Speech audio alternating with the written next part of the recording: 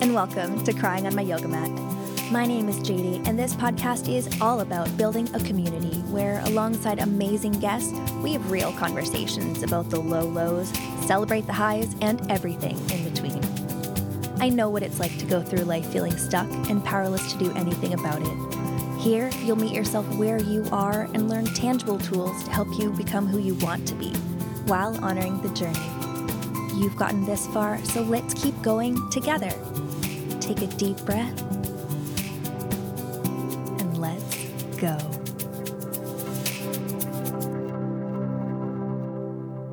If you listened to episode number 9, you likely remember Tilda talking about her friend Kea, and that is exactly who is here with us this episode.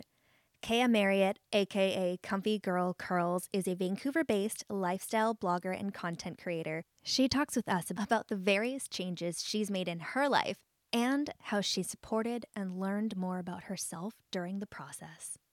You are going to love this conversation. Hello, hello. Hello. Thank you so much for being here with me. No, thank you for asking me. I'm truly honored. Oh, I'm so excited. One of the things that I love most about hosting this podcast is getting the chance to have conversations with cool people, especially when they're local and I can amp up another British Columbia person. So we have already chit-chatted a little bit, and you're kind of like, I'm open, let's freaking go. So let's get right into the conversation. What is one of your strongest, or the one that really has recently been hitting home, crying on your yoga mat moments? My most recent crying on my yoga mat moment is definitely tied to work and career choices. Right now, I've been working a 9-to-5 job, which honestly for a really long time was a goal of mine. I went from working in retail, which was great, but really hectic and didn't give me time to focus on myself. So for a really long time, my stress and many crying on my yoga mat moments were coming from wanting to leave that environment and get into a 9-to-5 job. And here we are. I've been here going on 5 years. And most recently, I've had a few crying on my yoga mat moments where I've just come home and felt so stuck and stagnant and unable to really pursue a lot of the creative endeavors that I have. And that's when I just knew I needed an absolute change. Like I couldn't be coming home feeling like this anymore. And I would cry to my husband. I'd just mope around on the couch. I wouldn't really be able to get out of bed. I felt so stuck. It was one of those things where I feel stuck in the workplace, but I come home and I still feel that feeling of being stuck. And then it prevents me from being able to do the things I actually want to do. And I feel stuck about not being able to do, despite me technically having the time after work to do it. I would just feel so stuck. And it kind of got to the point where that feeling was the catalyst to make the decision to say, hey, you know what? I'm diving full time into creative ventures and start making the plans to move away from my 9-to-5, which is very scary and risky, but it was those moments that forced me to realize I needed a change. Oh, that's exciting. And we didn't really pre-talk too much about what we were going to talk about here, which I love, because I'm sitting here being like, holy crap, I identify with your story. So for me, I was hosting trivia and karaoke at pubs, and it was fun. It was good enough, but I'm like, I want a grown-up job. I want that 9-to-5. Give me that sweet, sweet 9-to-5 office job. I got the 9-to-5 office job. It ate my soul. Yes. I wasn't even in it for a year, and I was ready to leave, and then the lovely Panini hit, and that ended that for me. I want to really get into this with you because there is so much emotion around achieving what you wanted and then it becoming not what you want, or realizing, ooh, shoot, this this isn't quite what I thought it was going to be. Now is it? Oh, yes. I actually feel I have had that experience. I was trying to count, I want to say 4 or 5 times. And I'm only 28 and I've had several career changes. So a bit of context, right out of high school, I moved to New York and I was going to be a dancer. I was going to be a professional dancer. My whole childhood had led up to that moment. And I had auditioned, got into the school, and that was my life. That was my whole entire plan. And I got there and definitely had some rose-colored glasses at first and loved it. I'm like, I'm in New York City. And then, the reality hits in. I am doing the day-to-day classes. And my moment then was actually when I had dinner with a gentleman who had helped me get into the school, who was now traveling with a dance company. So he had made it. He was living the dream, right? And I had dinner with the cast and they're all sitting around the table saying, yeah, you know what? Like, I'm getting to my 30s. I'm really going to have to figure out what I want to do with my life. Gosh. Somebody else is like, yeah, I'm working at the bar after like a 12-hour dance day to make rent. And it's all great and all. But I realized I didn't love it enough for that. Yeah. There's not a lot that I love enough for that. Fair enough. And I 100% admire everybody who is still in it and truly had that passion. But I realized that, you know what, as I unpacked it, I liked it because I was good at it. And everybody said, that's what you have to do. Like, of course you're going to be a dancer.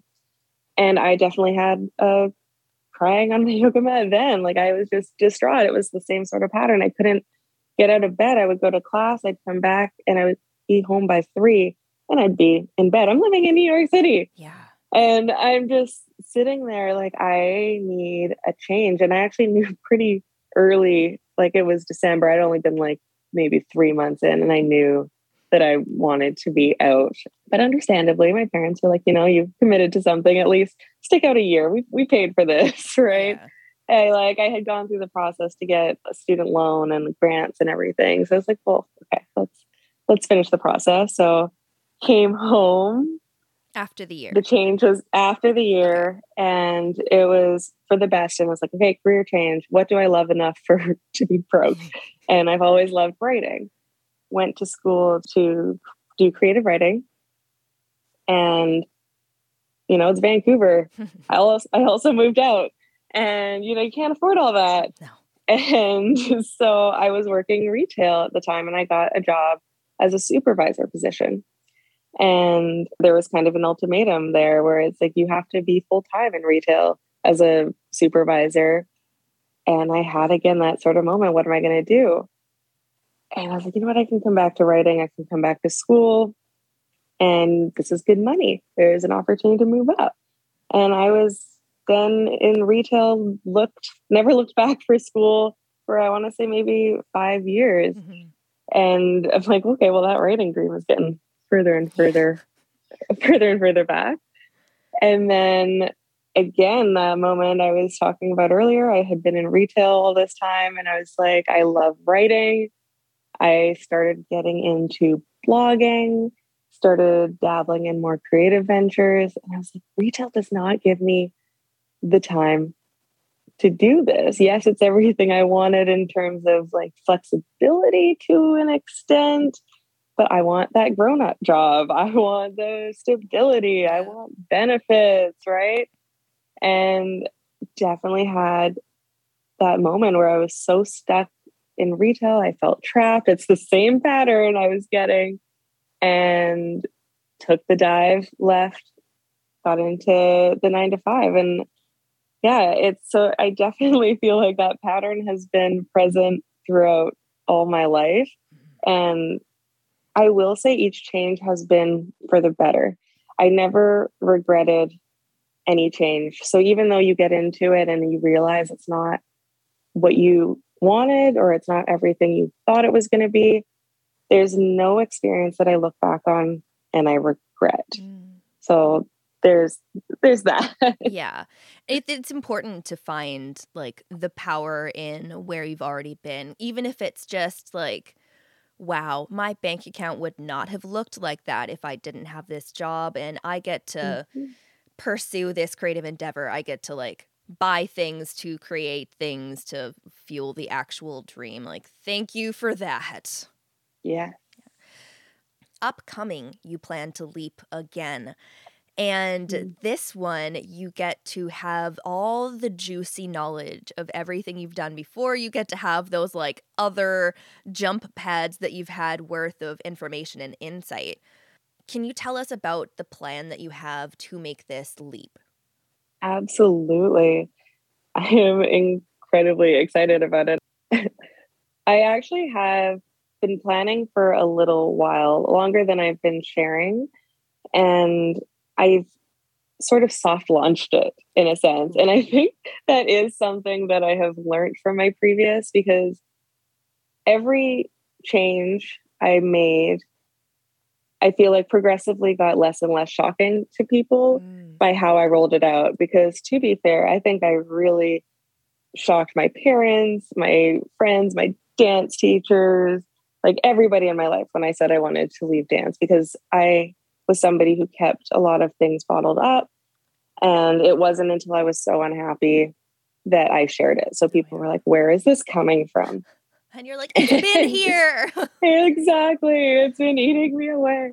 Going through all these different experiences, I think with this one, I was very intentional with soft launching it, with my boss, with my family, which I feel like I didn't really need to as much. I started talking more about my blogging, which is the main creative venture that I'm leaving to go do full time. And that was actually the first step, because that was very personal and private. I didn't have my real name out there anywhere. If somebody tried to Google me, they would not find me. It was a very private thing.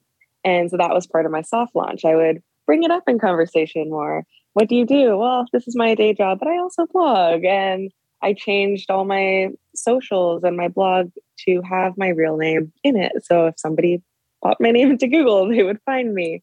So it was very intentional. It was always real to me, but to start to add credibility to what I was going to be doing, because that was a bit of a fear of mine, was that people would try to talk me out of it. People would say, you're making a mistake.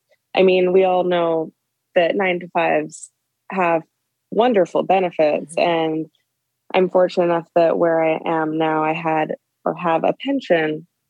I have all those golden handcuffs that people will be trapped forever, because, you know, it's not worth the risk in a lot of people's mind to leave. So what I had to do in my mind was build up the credibility of my new career path for people. Other than that, I would also say just planning. Like, yes, it's a risk to make a life change, but I feel like that risk goes down exponentially when you do the work to plan, whether that's financial planning, it's planning in advance how I'm going to plan my days, how I'm going to structure myself, organize myself. And yeah, and I would say like the last part of prepping was talking to my boss well in advance, because my job, I'm relied on a lot. I know it will be quite a loss and hard to replace the position. And I didn't want to leave anybody hanging, especially the people that are still there, because I have all the love for them. So I've basically given about an 6 to 8 months notice. That way I actually get to be a part of the recruiting plan and replacement plan and training plan. So I also feel no guilt there. And that has been so freeing, because quitting my past jobs have been very stressful situations. I take on a lot of guilt because a lot of the roles I've had a lot of responsibility, and I just have held so much guilt for leaving. My last boss, actually, when I put in my notice, he was like, no, I'm not accepting it. And I was like, okay. And I stayed like 6 more months. What? And I only ended up leaving when he left too. He's like, now we can go together. I was like, okay. That's one of the most Canadian things I've ever heard. Yeah. Oh, sorry about that. I didn't mean it. No, it's fine. Yeah. So I feel like I've really worked hard to lay the groundwork for this change, which is different from anything I've done before. And I actually feel no stress. Like, I can't describe how I feel. My husband has said that I don't breathe weird anymore. Like, I used to have strange breathing patterns. It's basically just anxiety and stress. And since I have made this decision, even though it's like 8 months in advance, I don't breathe strangely. It's been a life-changing experience. The quick aside is the fact that that's one of the joys of marriage. Hey, is like, hey, you're breathing different. What happened there? I'm breathing different? Yeah, you are. So what's wrong? Yeah, exactly. But that is so cool, though. I love that it seems that the ease kind of stems from your trust in yourself. You're like, look, I've put in all this background work. Doesn't really matter if you don't believe in me because I have receipts. So I'm doing this and I feel good about it and I'm honoring people as much as I'm respecting myself. Yes. Oh my goodness. And I think you touched on something that I didn't even realize was the trust, because the other day I was talking to somebody and I said, it's scary, or I'm scared. And I stopped myself and was like, I'm not scared. And I feel like it's something that I feel like I'm supposed to be saying because I'm taking this risk. And I caught myself. I'm like, I have zero fear. And I think I even said it a bit earlier. Because it's something I feel like I'm supposed to be saying, because it sounds as though you're crazy if you're not scared. And so you sort of add all these extra adjectives into what you're doing. But yeah, I'm not actually afraid at all. Like, I'm not afraid about income. Like, I've planned it.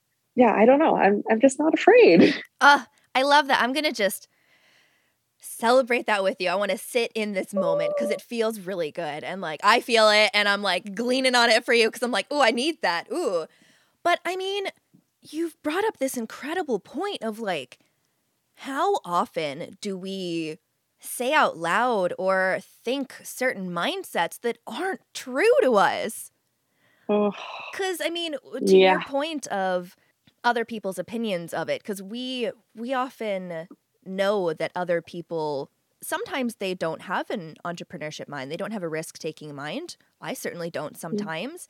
And we can want to soften it for them and not make them feel bad if they're not at the same place that we are. But the world would be a really boring place if we're all the same freaking destination. So really, I applaud you on taking the time to be like, no, I'm challenging that narrative that just came up because that does not actually fit.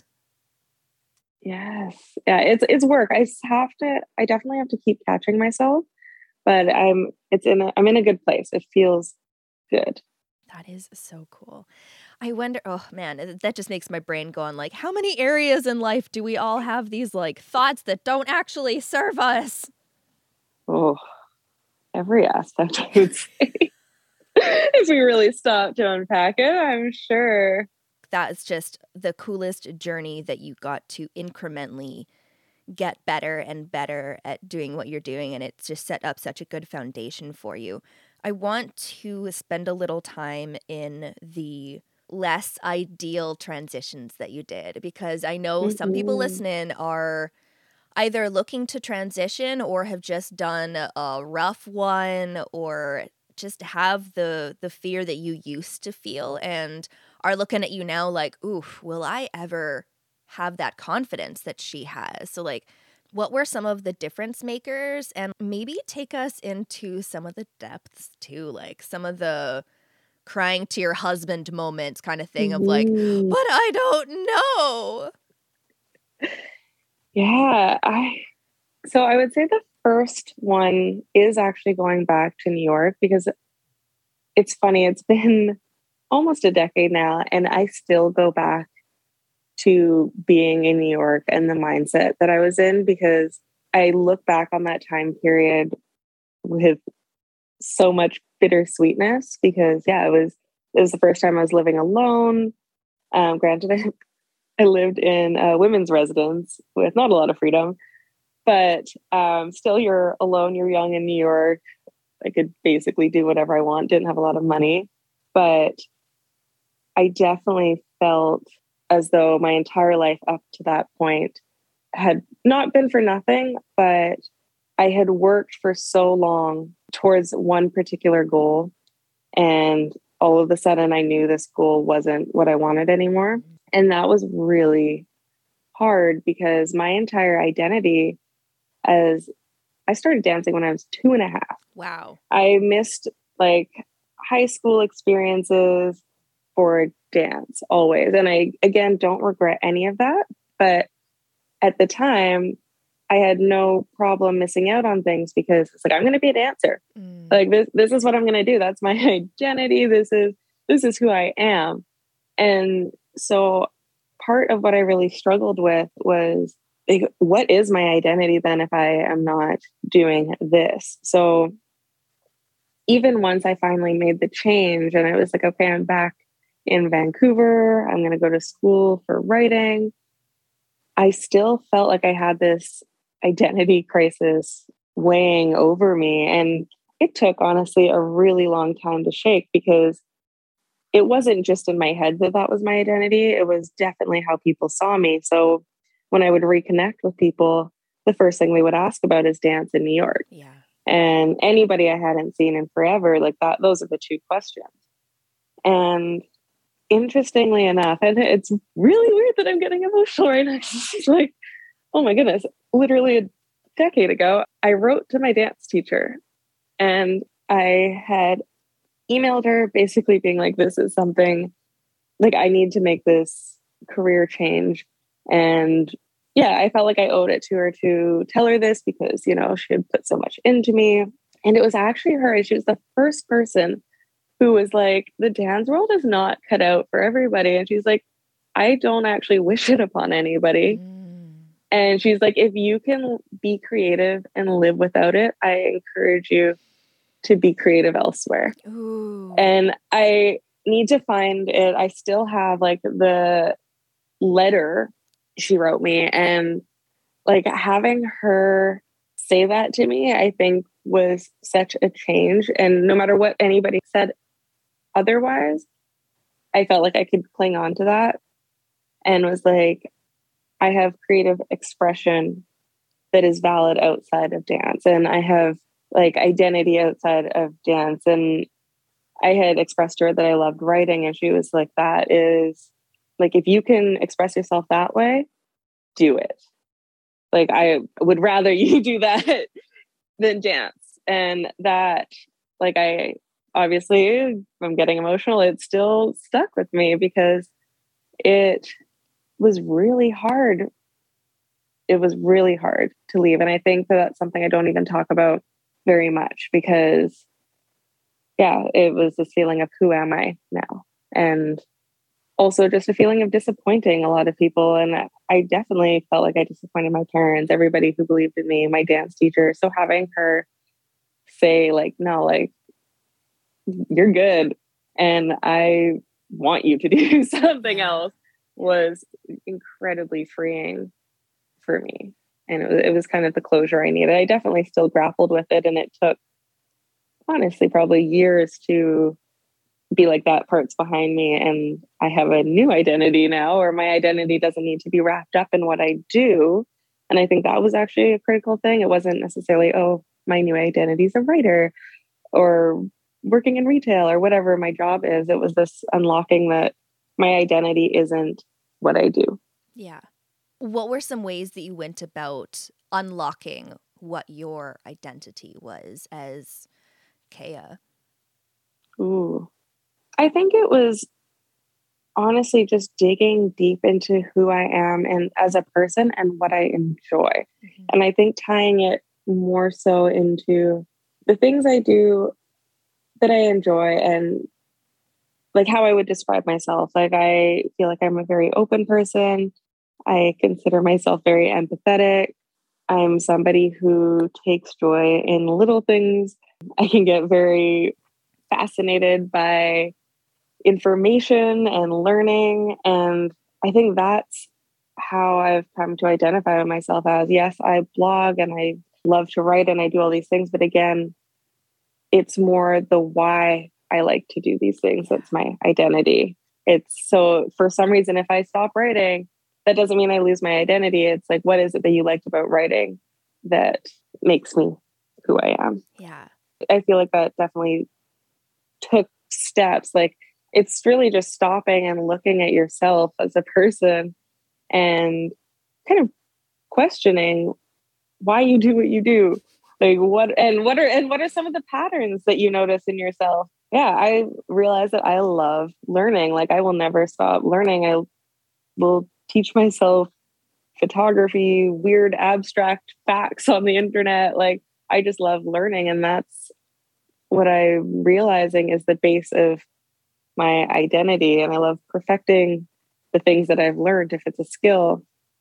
And I'm realizing that can translate to so many different interests. That was the same thing with dance. Like I liked bettering myself and learning about the dance world. And that translates into writing and blogging and photography and everything. So that's the key part of my identity that never actually left. It's been there throughout everything that I've ever done. So even if I make a change, I'm still taking my identity with me. I could drop all the things I technically do and still be me.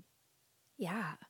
It's really just, taking that pause and looking at your values and thinking, okay, well, I value knowledge. I value learning. I value if it's taking care of your body, and that's why you enjoy moving it. And I want to go back to what your dance teacher said, because it just keeps going over and over in my mind. Like, if you can go be creative in a different way, go be creative, because I know I grew up with a bit of a fixed mindset sometimes, and if I'm not good at something quickly, then I don't enjoy continuing to do it. And sometimes those are areas that we need to buckle down and try a little harder on. But sometimes it's okay to try a different avenue. Like I started a blog last year.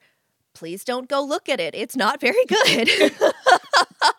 But then I'm like, oh, that didn't work very well, but maybe I'll try a different form of creativity. And here we are podcasting. And this episode will be the 21st episode of the podcast, which is pretty good. 21 weeks in a row of releasing a podcast. Like, neat.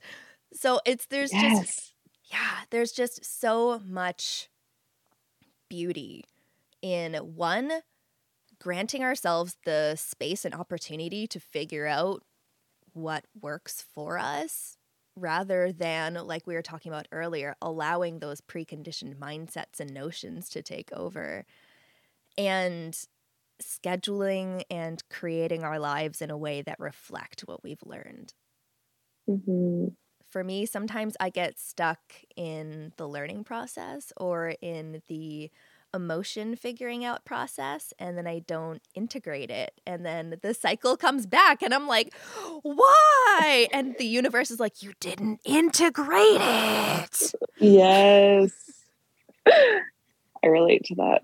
So how did you integrate, like when you were first learning kind of the things that truly made up who you were? Yeah, I don't know if it was a conscious thing, because I find I'm definitely a doer. Like I learn something and I want to perfect it and do it. I think for me, it's in terms of integration, for me, I see that almost as going live.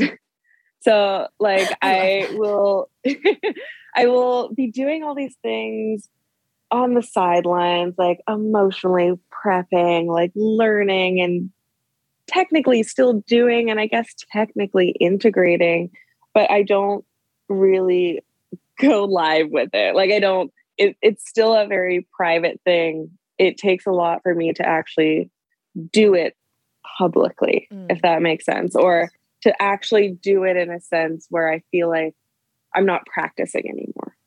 And that's kind of how I see like the integration. Like I might be doing it all quietly on the side in little pieces, but it takes a lot for me to bring it all together and then do the thing in a public way, or to actually launch whatever it is that I'm working on, or have the confidence to say, okay, you know, we're doing this thing. It's an actual thing now. It's not my private venture. And there is joy also in doing things privately and just for yourself.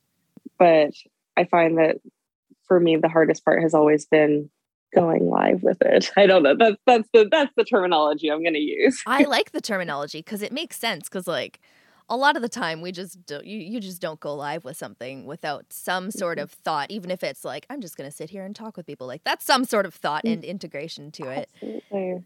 How did you support yourself in the darker times, in the times where you were like, who am I? What am I? What do I do? I'm letting people down, but more so letting myself down. A huge thing that has carried me through has been writing. When I was in New York, what pulled me through initially was writing. I got a journal. I would force myself out of our little residency and go sit at a coffee shop with my notebook and my laptop, and I would write. And I actually technically finished a young adult fantasy novel, Awesome. which will probably never see the light of day. But that was my outlet, and just being able to put words on paper has always been something that has been really good for me. And I find that when I'm feeling incredibly low, it takes a lot of work for me to even reach for my notebook. And that's how I know it's pretty bad. But getting into that mindset of kind of, that's the one thing I got to force myself to. We're just going to stream of consciousness. We're going to open the book. We're going to just write. We're going to doodle, whatever it is. And usually eventually something comes out. And that is something that has kind of always brought me peace. And that's definitely what pulled me through New York and afterwards. And I would say now, in most recent times, I've found it harder to actually reach for like my creative writing, because I find that I do so much writing in the blogging space, but it is still something that brings me peace. But I found that I've started relying on people a lot more, which is very different for me as an introvert. But I would say in like my most recent moments with my work and wanting to make a transition, I started reaching out to people more, whether that's my husband, talking to my parents about wanting to make a change, reaching out to people I've met online, because the experience is quite universal of feeling stuck and stagnant, and, you know, just talking to people who have done it or people who have decided that they don't ever want to make the change. They're going to balance both, and just really talking it out with others, I feel has been a game changer this year, because that's not something I used to do. I definitely used to keep it in and rely on the paper to get it out. But as I've gotten older, I've really started to try to reach out to people and rely on them for support. I really identify with that. I grew up writing more so because I needed that outlet so badly, and I didn't feel that I had the voice. And as I get older, the more I'm realizing that I really need other people. Like I need unifiers. Like I need another human being that it understands an exact emotion. It doesn't have to be all of my emotions, but like if someone can identify with the struggle that I'm going through, oh my gosh, it helps me get through another day. Yes. Oh my goodness. I mean, this could be a whole other rabbit hole of a conversation, but you saying that is so true. The unifier experience, because especially through some of the past transitions, another layer of emotion for me was feeling very alone. And so I was going through these changes and I felt just so alone in this experience. And we're going on 2 or 3 years, I have found a lot of people going through the same thing that I am. Maybe not the same across the board, but a lot of similar experiences that I felt like I could go to them, and I like feeling alone isn't a thing anymore for me. Which is incredible. And I really thank online for that. Like the amount of friends I have made online, like I love my in-person friends to death, but the reality is with being able to connect with people online, you're connecting usually over a shared experience or a shared love for something, and somebody who really gets like the industry that you're in and the unique struggles of the industry that you're in. And so when you're feeling stuck or stagnant, you can go to somebody and you don't have to explain the emotion. You don't have to explain the background information as to why you feel that way. You can just say it, and it's like, I get it. And that has been such a game changer in feeling supported in like every change that is coming, and the ones that I've made recently, even if they're just little small changes. Yeah. How did you start growing that community? So for me, despite being in like the lifestyle beauty influencer world, my first time truly connecting with people online was with the writer world. And I actually launched a Twitter account just for writing because I wanted to be connected with the writing industry.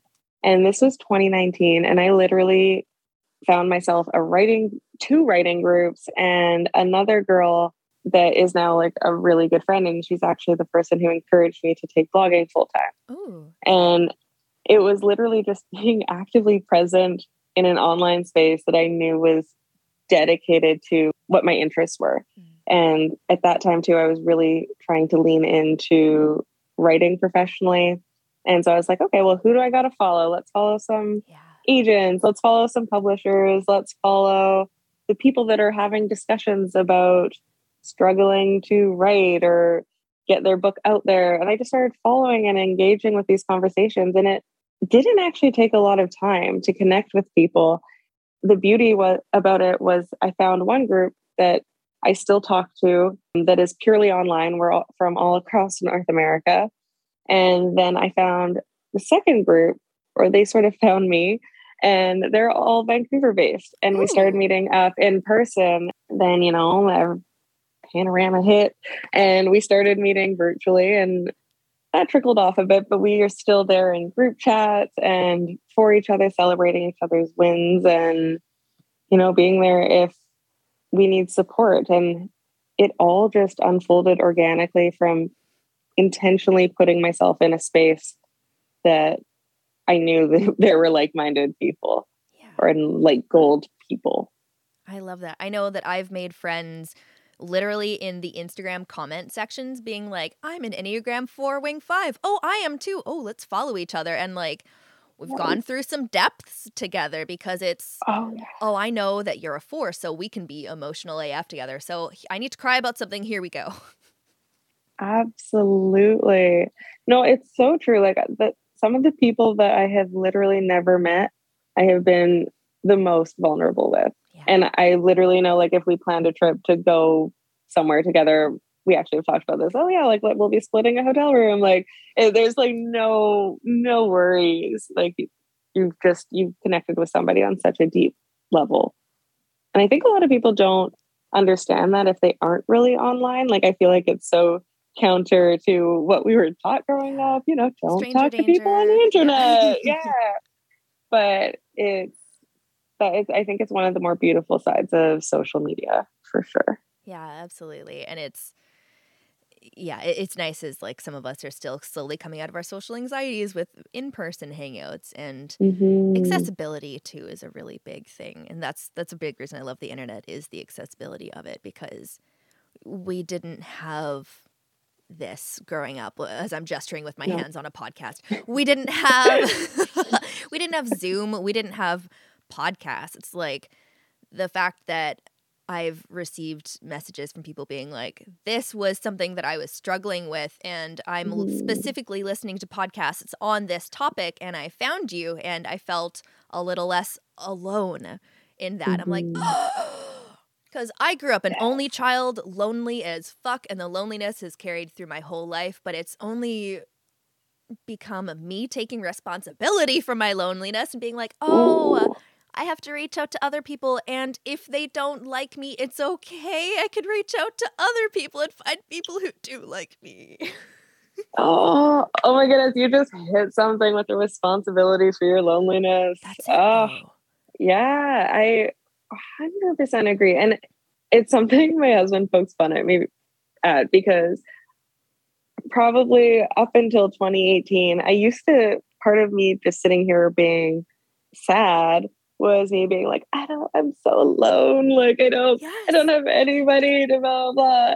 And then it was literally fast forward to a year. And he's like, remember when you said you had no friends? Like, you literally have no time to do anything because you're having Zoom calls, in-person things. And I'm like, I found my people. And it was, like you said, it was, and I don't think I was consciously being like, I'm taking responsibility for my loneliness, but it is what happened. I started to actively put myself out there, and it changed everything. Yeah, the actively is the key word there, because even if it doesn't feel like a cognizant taking responsibility, you are taking action. Like, even if it's just replying to someone's Instagram story all the time, they might think you're a creep, or they might be like, ooh, new best friend. We have something in common. Every time your cat is on your Instagram story, I'm like, yes. Yes. No, it's so true. It's I feel like every interaction with social media, and I know there's like the dark side of it, but I truly feel like every interaction is a way of reaching out and connecting. Like, whether it's an emoji, whether it's like, no matter what it is, I find like it is a way of reaching out for connection.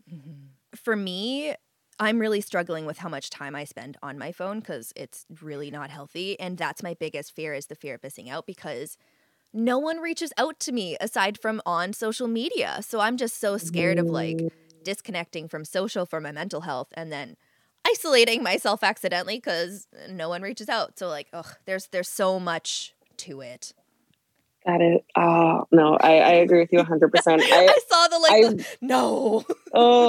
But you're so right. It is an addiction in a sense, because it's like this fear, like, I don't feel good when my phone's gone for too long. And I'm like, I need to do something about this. Yeah. But yeah, that's also where all my friends are. I spend so much time distracting when I think I'm doing like things that are helpful, because like interacting with people is helpful. Yeah. But yeah. Oh, I hear you. This has been so good, and we talked about so many cool things, and I'm really glad that we did. Tell us about how we can see your beautiful face more. How do we support you? Where do we learn more about you? Oh, well, first of all, it's been absolutely amazing. I've had such a good time talking. You can find me as Comfy Girl Curls all over the internet. My blog is actually comfygirlwithcurls.com, but across social media, Instagram, Pinterest, TikTok, YouTube, Comfy Girl Curls is my name, my handle. Something I'm really excited about is Pinterest right now. So if you're sleeping on Pinterest, go follow me there. I actually just started as one of their 10 founding members of their creator program in Canada. No way. Yes. That's huge. I am still shaking and honored, and it feels so weird talking about it. There are 10 of us across Canada, all in different niches, and I get to get paid to create content for them. Oh my gosh. And just, yeah, they've been a love of my life before that even. So it's just a great privilege to work with them. So if you want to show me love anywhere, show me love there, because it will just help the program and help me out. It's been a whirlwind. I'm so excited to continue to support you and all that you do. I'm going to get off of this call and go get my Pinterest game together so that I can follow you. Thank you so much for talking with us. Thank you. Thank you for having me. Truly, this has been very freeing and just lovely. Well, we'll talk soon. Thank you so much for listening. If you enjoyed this episode, please share it on social media. You can tag me on Instagram at crying on my yoga mat so I can see what you're learning and loving about the show. Until next time.